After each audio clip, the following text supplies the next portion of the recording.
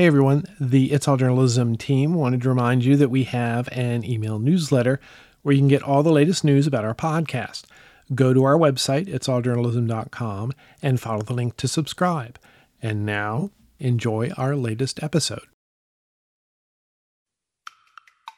Many of them are victims of trafficking and things along those lines. And there's so many are sensitive issues that come out of that. As a human, I don't want to re-victimize somebody that's been targeted and victimized for years.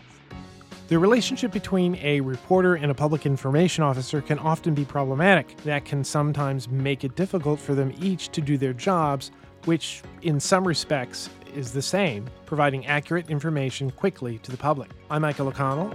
This is It's All Journalism. Robert Tornabene is the Senior Public Communications Supervisor for the Colorado Springs Police Department in Colorado. He also is the producer of the PIO Podcast, in which he interviews public information and public affairs officers or who work for public sector organizations. Robert, welcome to It's All Journalism. Thank you. I'm very, very happy to be here. This is going to be a pleasure for me. So I'm really looking forward to the interaction. Okay. Yeah. I kind of feel like, maybe this is, we're both doing podcasts, the same coin, but on different sides sometimes.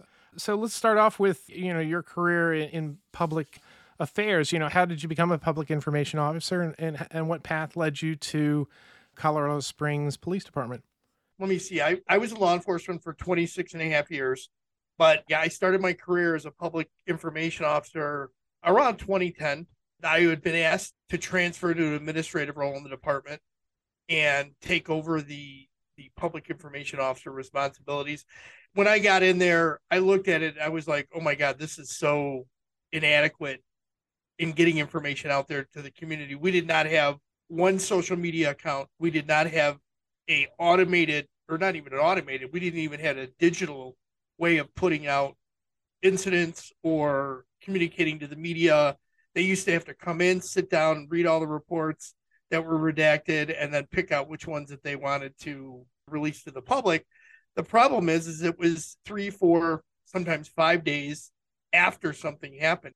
It wasn't very timely. So I got rid of all the redacted reports, and then I started summarizing events and putting it out on a daily basis. And what that did is allow the media to come back right away and run through those and pick out what they wanted to do and what they wanted to talk about or what a particular case interested them. And it worked in a much quicker fashion. That went out at 10 o'clock in the morning from the following day. So it usually worked very well. So as I went through my career, I continued to, and it was an ancillary job as a public information officer. It wasn't a full-time position. But I jumped into Twitter. That was the first platform that we moved into. Then we moved into Facebook. We moved into Instagram. We had a Pinterest. We had a YouTube channel. And all of that stuff was run by me. And it became a much bigger beast, so to speak. And as I went through my career, I continued to expand on that. And probably around 2018, I was talking to a colleague at a training class. And by the way, I used to do training for social media for agencies that did not have really social media accounts, how to get them started, what they needed to do. And while I was teaching one of these classes, a colleague said to me, hey, do we have a state agency for public information officers? And I said, not really. So I kind of started a regional group with another colleague, and that kind of blossomed. We had a couple state conferences.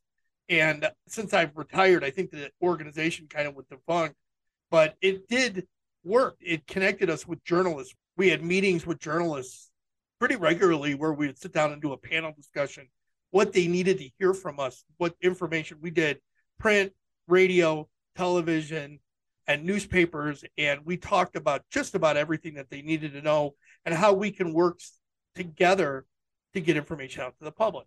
Fast forward up to 2020, my wife ended up with a medical issue. I turned around, and because of that medical issue, I was like, okay, I need to take care of my wife and my family. I ended up deciding to retire. And 6 months after that, she's fine.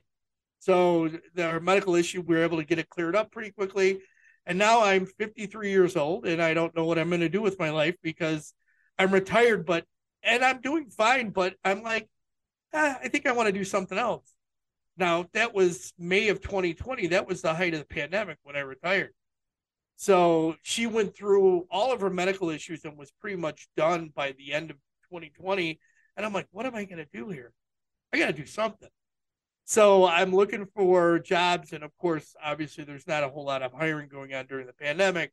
But I'm like, I'm going to start a podcast about PIOs because here's a great way to put my name out there, to talk to other PIOs, hear about maybe potential jobs that are out there. And I started the podcast and I started interviewing for jobs. And I interviewed pretty much all over the country, for everywhere from Alexandria Police Department all the way through New York, Austin, Texas, California, and then Colorado Springs came up, and there was an opportunity there, and I interviewed and I ended up getting the job. And I moved out here. My wife is still back in Illinois because she's got a job. She hasn't retired yet, so she's planning on that. But right now I'm in Colorado Springs and I'm still doing the podcast. And the podcast became a passion beast for me. It became a really great tool to learn about how other PIOs are doing what they do. I can definitely relate to that. It's the same experience that I had. I was intrigued about, journalism and what this new technology meant. And I also, at the same time, I wanted to, sort of broaden the scope of what I knew and the skills I had. And it was also sort of a learning opportunity, talking to these people who were doing their jobs well and seeing how, their focus, how they thought, how they approached their jobs. Had you any experience before in doing a podcast, or did you just sort of dive in? No, I kind of dived in. I did a lot of research on it. I started looking at what methods. I listened to a lot of podcasts, though, and that did help kind of formulate the model that I've come up with that I do now. And in the beginning, my audio was not all that great, and I learned how to do things on Audacity, and you kind of learn as you go. But the website that hosts my podcast, they have a lot of great training that they have available. So it was relatively easy to get myself up and running and started. It was the hardest thing was finding the guests. And that was what I didn't want to do, is I didn't want to run one podcast episode and then stop. I think I lined up my first 10 guests before I even launched the podcast, because everybody said, if you don't have at least 10 episodes, it's going to be difficult for you to create a following. And then, of course, it was creating a Twitter, creating a Facebook, and I developed that, moved on that as time went on. Yeah. This is the question to everybody. How do you, how do you find your guests? So I have a Google search set up, and one of the searches is public information. So I'll look to see things that are happening. So I look for a couple things. Number one, I look for like major incidents that have happened, and I'll come back to them 6 months down the line. I'll jot their name down. I'll come back to them 6 months down the line and say, hey, I'd like to hear a little bit if you can talk about this incident and what you did and how you dealt with it. I just had the PIO from Michigan State University on that talked about the shooting that occurred at Michigan State. That was a really great interview. It was a really interesting learning experience for the listeners, because there's some little things in there that we don't necessarily think about. Like, one of the things that she did is she immediately put her voicemail and with a note saying, don't leave a message, follow our Twitter account. Everything will be official through our Twitter account. And that was kind of an interesting segue, because if you think about it, if you're a 1 or 2 man operation, your phone's overwhelmed. You're never going to get to all those messages. And if you can at least give people an avenue of where to go, much better. And that it's good learning skill for everybody. So it kind of started out like that. So is there a big difference between, like public safety and, somebody who works for the state health department? So there's a couple different ways to look at it. Number one is the messaging, how we message or why we're messaging is pretty much all the same. We want to get information out to the public. But on the other end of it is what information matters to the public from the version of a public information officer. Their message is, in most cases, is preventative. It's going to be general information about getting health care, things along those lines. Like during the pandemic, obviously, there was a ton of information that was going out and a ton of misinformation. So a lot of their job was to correct a lot of misinformation and also to give good information out to the public about where they can get vaccinations, where they could get services, and so on. On the law enforcement side, a lot of times our information that we're putting out is about things that are as they're unfolding, whether it's a vehicle crash where the roadway's blocked, or whether it's a major incident where there's a mass shooting.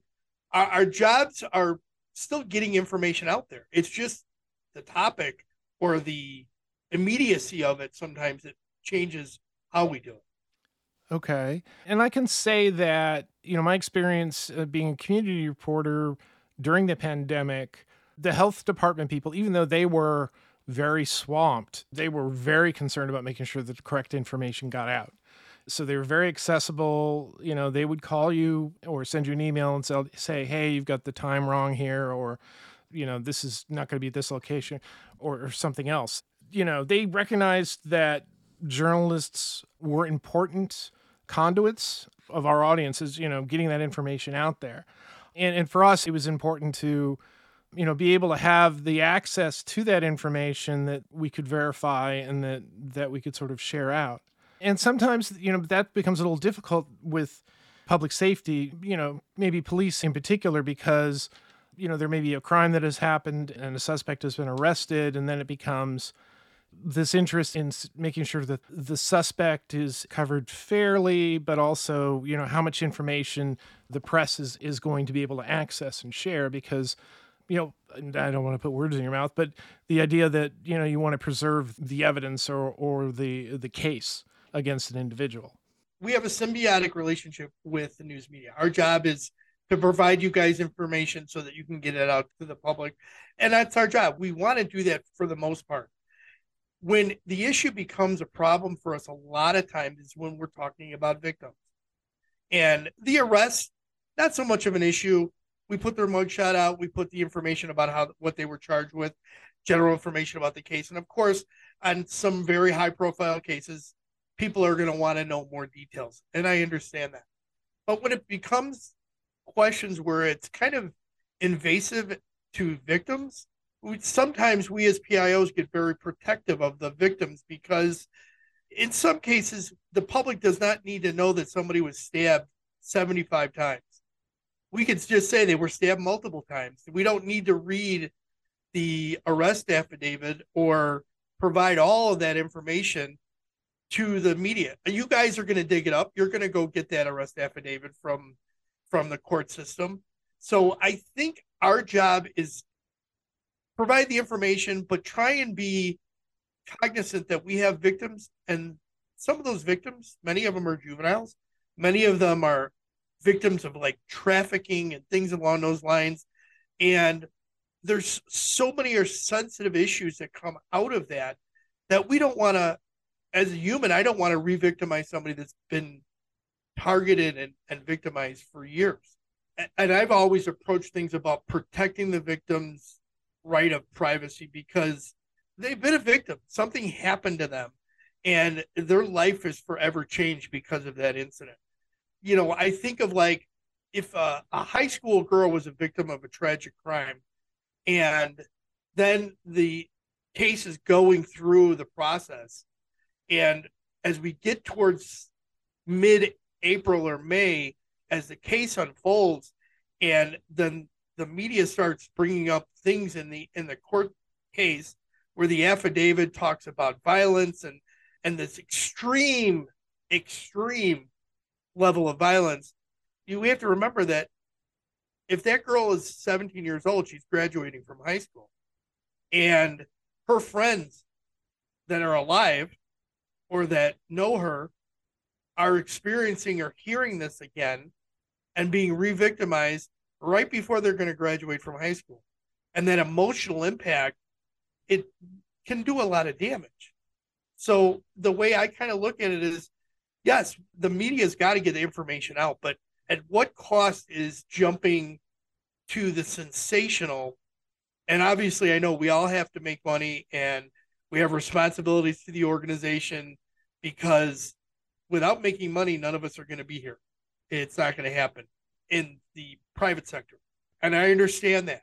we have to have that level of, okay, we're not going to go there because it doesn't serve the public's, there's no public need to know that level of violence that occurred. You can articulate it pretty easily without having to go into graphic detail. Yeah, that's where it sort of falls onto the ethics of the journalist and the organization. It's like, what was it we're going to report? There was a big incident within the last year in Virginia where, tragically, an elementary school child shot a teacher. And, we received a lot of comments and people emailing us is like, why aren't you naming the child? Why aren't you naming the parent? Because this is important because, the parent is most likely somehow responsible for this happening. So then it's like, well, we can't name the parent. If you name the parent, then you identify the child. The police department has a particular, they have a policy. You don't share information about juveniles. It became an issue for us in trying to explain that to people. But then sometimes there'll be a news organization in another part of the state, not for this particular story, but for other stories where they go right ahead and the name is out there. And it's like, well, then do you keep it in your reporting because it's out there? Or, the thing is, you just have to concentrate. You have to focus on that. And what is your ethical measure? What does the public need to know?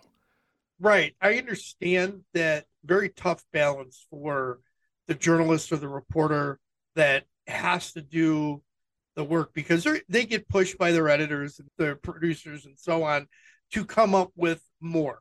And we understand as PIOs that, in the morning you walk in for your morning meeting, they're telling you, okay, give me your 3 pitches for today. What stories are you going to do? And we know that there's that pace. And if you don't produce, you run into that problem of maybe you won't be a reporter or maybe you won't be writing an article because you're not coming up with good stories. And I think what we have to think about is our own personal ethics and what would we want to have put out about ourselves if we were the person that was put into that position. I think that's kind of a good way of looking at it is, and I think a lot of people forget this, and there's cops that have done bad things and they have gotten in trouble. And the first thing that used to happen a lot is that we would circle the wagons and protect that officer's reputation and protect them to the detriment of the organization and obviously to the detriment of the public in a whole. And now you're seeing more and more agencies are putting that information out there pretty quickly when officers make mistakes and when they screw up. With the Derek Chauvin and the George Floyd incident, I hate to say that there's something wrong, but the initial press release that was put out was utter nonsense because somebody else provided that information to the PIO and they didn't have all the details. And then that went out and that ran into something that was really a foul. And it's our job as the PIOs to make sure that information is accurate. So that would have been, hey, what really happened here? I'm starting to hear on social media, and we listen to social media all the time, and we're monitoring it all the time. And we're starting to hear that he was kneeling on his back for minutes, not seconds, minutes, and he refused to sit him up and all those other things. That was all out there. It's our job to call that out when it's wrong. Yeah. The George Floyd case is interesting for a lot of reasons, but the fact that you mentioned social media, that video did not appear, correct me if I'm wrong, that appeared, I believe, on social media first. Somebody who was on the street who was shooting that video. It was not a reporter covering it. And maybe a news organization picked it up and amplified it. And so I would imagine that's a different type of pressure and concern for public safety PIOs, knowing that, there probably will be people out there shooting video of a particular incident, which again makes it more pressure to adopt a very transparent policy for releasing information. Yeah, obviously. I mean, and in this day and age with cell phones and everybody's got a camera all the way down to your youngest kid, somebody saw something. So we have to understand, we're going to know that pretty quickly. If you're monitoring social media, you're going to hear the contempt and the anger, and you're going to see the snippets of video being passed back and forth. Inevitably, everybody's going to post if they've got something, because nowadays it's beneficial to them, because so many people are content creators and so many people are hoping to get their name out there, that it opens up that door for something to come out that the agency's not aware of. Look at the incident that happened in Memphis with the officers there. That was pretty well kept quiet for a while. And the only reason that kind of broke is because of the video with the dispatcher that moved the cameras. Otherwise, that incident may not have become very public initially. You know, you don't necessarily like to think about it, but sometimes there's a political point of view that's sort of guiding, or that can guide public information about an agency or something. And so that you have particular people who are assigned to it. You know, what's the pressure on public affairs people of, I don't want to say if you want to toe the line or present the point of view of that agency? All right. So policy is something that we don't set as a public information officer. Policy comes from the executive of the organization. That can be dictated by the city government or the state government or the federal government, depending on what organization you're with. So from our point of view, as like from a municipal PIO, our job is to gather what somebody's asking, and then we're going to go and present that to the executive that is in charge of that particular issue, whether that policy is something that we could address if they provide a statement, or we're going to have them sit down and do an interview with that particular executive, the chief, the sheriff, the mayor, whoever it might be, depending on what your responsibility is. Our job is not to talk about policy. It's to bring the policymaker to the media if there's an inquiry about a policy, whether it's the chief of staff or their deputy mayor, or whoever it might be. Our job is not to talk about the policy, the legal stuff that comes into play, legislative positions, things along those lines. That's not our job to talk about. It would be inappropriate because, number one, I'm not at the level that deals with policy. The executive can turn around and say, this is my position, and he provides a written statement, or she provides a written statement, or they provide an interview, and all we're going to do is reiterate what they've said. But we're never going to actually initially talk about policy when a phone call or an inquiry comes in, because that opens up the door for us to run afoul of what the executive or the organization wants to have. Having talked to more than, 100 public affairs people on your podcast, are there themes that sort of emerge of issues that everybody seems to be facing, or difficulties or successes for that matter? Are there things that are good that are happening that they're trying to share with other people? Amazingly, we see a really variety of issues depending on the discipline, whether it's police, fire, EMS, local government, federal agency. And I've talked to pretty much all of those in the interviews that I've done. We want to get information out, but sometimes because of like an ongoing investigation, or we can't share information not right away, that there are times that we understand that you guys have to ask the question, but we're not going to be able to answer it, not initially. So that sometimes becomes problematic. And then the other issue is I get phone calls, and the colleagues in the field get phone calls. We're not always monitoring the radio or the call log or the call screen. So frequently we get phone calls. Oh yeah, this is going on. Can you tell me about it? I don't know anything about it yet because it hasn't filtered to my level, because it's too fresh and new. So a lot of times I got to say, hey, listen, let me look into it, and then I'll get back to you. In most cases, the media is pretty good about it. And other times they're like, well, there's 60 police officers running around. I still haven't heard about it yet, unless it's been something that we've been advised that they're doing it in advance. Sometimes you just don't get that information. Filtering up sometimes to the PIO sometimes can be difficult. And that depends on the agency and how big it is and, what they're doing. Chicago has their mobile media car out there. They have a car that's sole job is to go from call to call to call. And that was something that Anthony Guglielmi came up with when he first became the communications director for CPD. And that mobile media car was staffed with two people that were sworn, but they would literally, their job as public information officers, they would go to a scene, videotape, and put word out what was going on pretty immediately. So that was their primary job. Some of the other things that we want to do is we want to make sure we share as much information as we can. So I think what most PIOs have been doing that's been successful is they've been very good about getting video out when they can. I think one of the most interesting things is for smaller media markets is they need B-roll or they need photos. And a lot of times they can't get to the scene because they're a one-person operation or they're on another interview.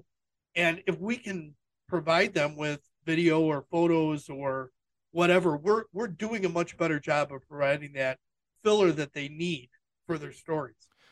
Yeah. So how can journalists improve their communications with public information officers? Get to know the public information officers, sit down with them, meet them, say, hey, look, can I meet and have a cup of coffee with you? Or can I meet and have an iced coffee with you for 10 minutes of their time? Or, hey, can you stop over at the studio and we'll sit down and have a conversation? I think getting that one-on-one conversation helps a long way in building that level of trust between both. And I think that's important. They have a level of trust because, you know, sometimes we can give information that's off the record that will provide them an avenue, the reporter, an avenue to go, but we also don't want to get burned. And if we don't have that level of trust, that makes it harder for us to provide that information. So I think getting to know the PIO and that relationship with the journalists is it helps to evolve their ability to get the information that they need when they need it. One of the first things I did years ago was I went into a TV newsroom and sat down and listened to their pitches in a staff meeting and learned to understand that they're not working one story at a time. They're working 3, 4, 5, 6, depending on their responsibilities. And when they're calling me asking for information, it gave me a much better understanding of, okay, how quickly they're going to need this information. And then can I turn that information, can I get it and turn it around and give it to them in a timely fashion? Sometimes, you know, the one thing I think I hate the most is I'll get that phone call at 2:00 and they said, yeah, we're doing a story for the 5:00 and I need this information, you know, before 3:30. That's probably not going to happen. I mean, you probably knew you were going to need statistics. You probably should have asked a lot earlier for that information. I've been guilty of that on occasion. And the answer I get back is, yeah, I'm not going to be able to do that in that time. You know, sometimes you push back and say, really? But other times you're like, okay, maybe I can wait until 10 tomorrow morning. But I better not see it on the 11 o'clock news because you gave it to somebody else. Typically, when somebody asks me for statistics, if I get multiple requests from different organizations, I'm sending it to everybody. I'm not giving somebody an exclusive if it's more than one agency asking for it. It's not the right thing to do. If it's only one person asks, I'm only giving it out to one person. And of course, everybody will play catch up. But if somebody's working on a story and they come to me first and they say, this is what I have, you know, can you get me this information? If I can get it in a timely fashion and give it to them, and then their story breaks, and I've gotten this one many times, where, oh yeah, we saw this on another competitor's webpage. Can you send us that information? To me, what I hate about that is that's kind of, in a sense, it's lazy journalism. I get it because obviously, especially in the TV industry, it's about clicks and views. Robert, thank you for talking. This is a great conversation about something that really kind of interests me a lot. You know, good luck with your podcast, the PIO Podcast, which I guess can be found on Apple Podcasts and all the places where people get podcasts. I would encourage people to listen to a few episodes. Definitely check to see if your PIO was interviewed. Maybe bring that up when you go have a cup of coffee with your... We're always looking for a new guest. So if, as a journalist, you don't see your PIO in the list of the ones that I've interviewed, let me know. I set up interviews all the time. So I'm always looking to add somebody. You've been listening to It's All Journalism, a weekly podcast about the people who report the news.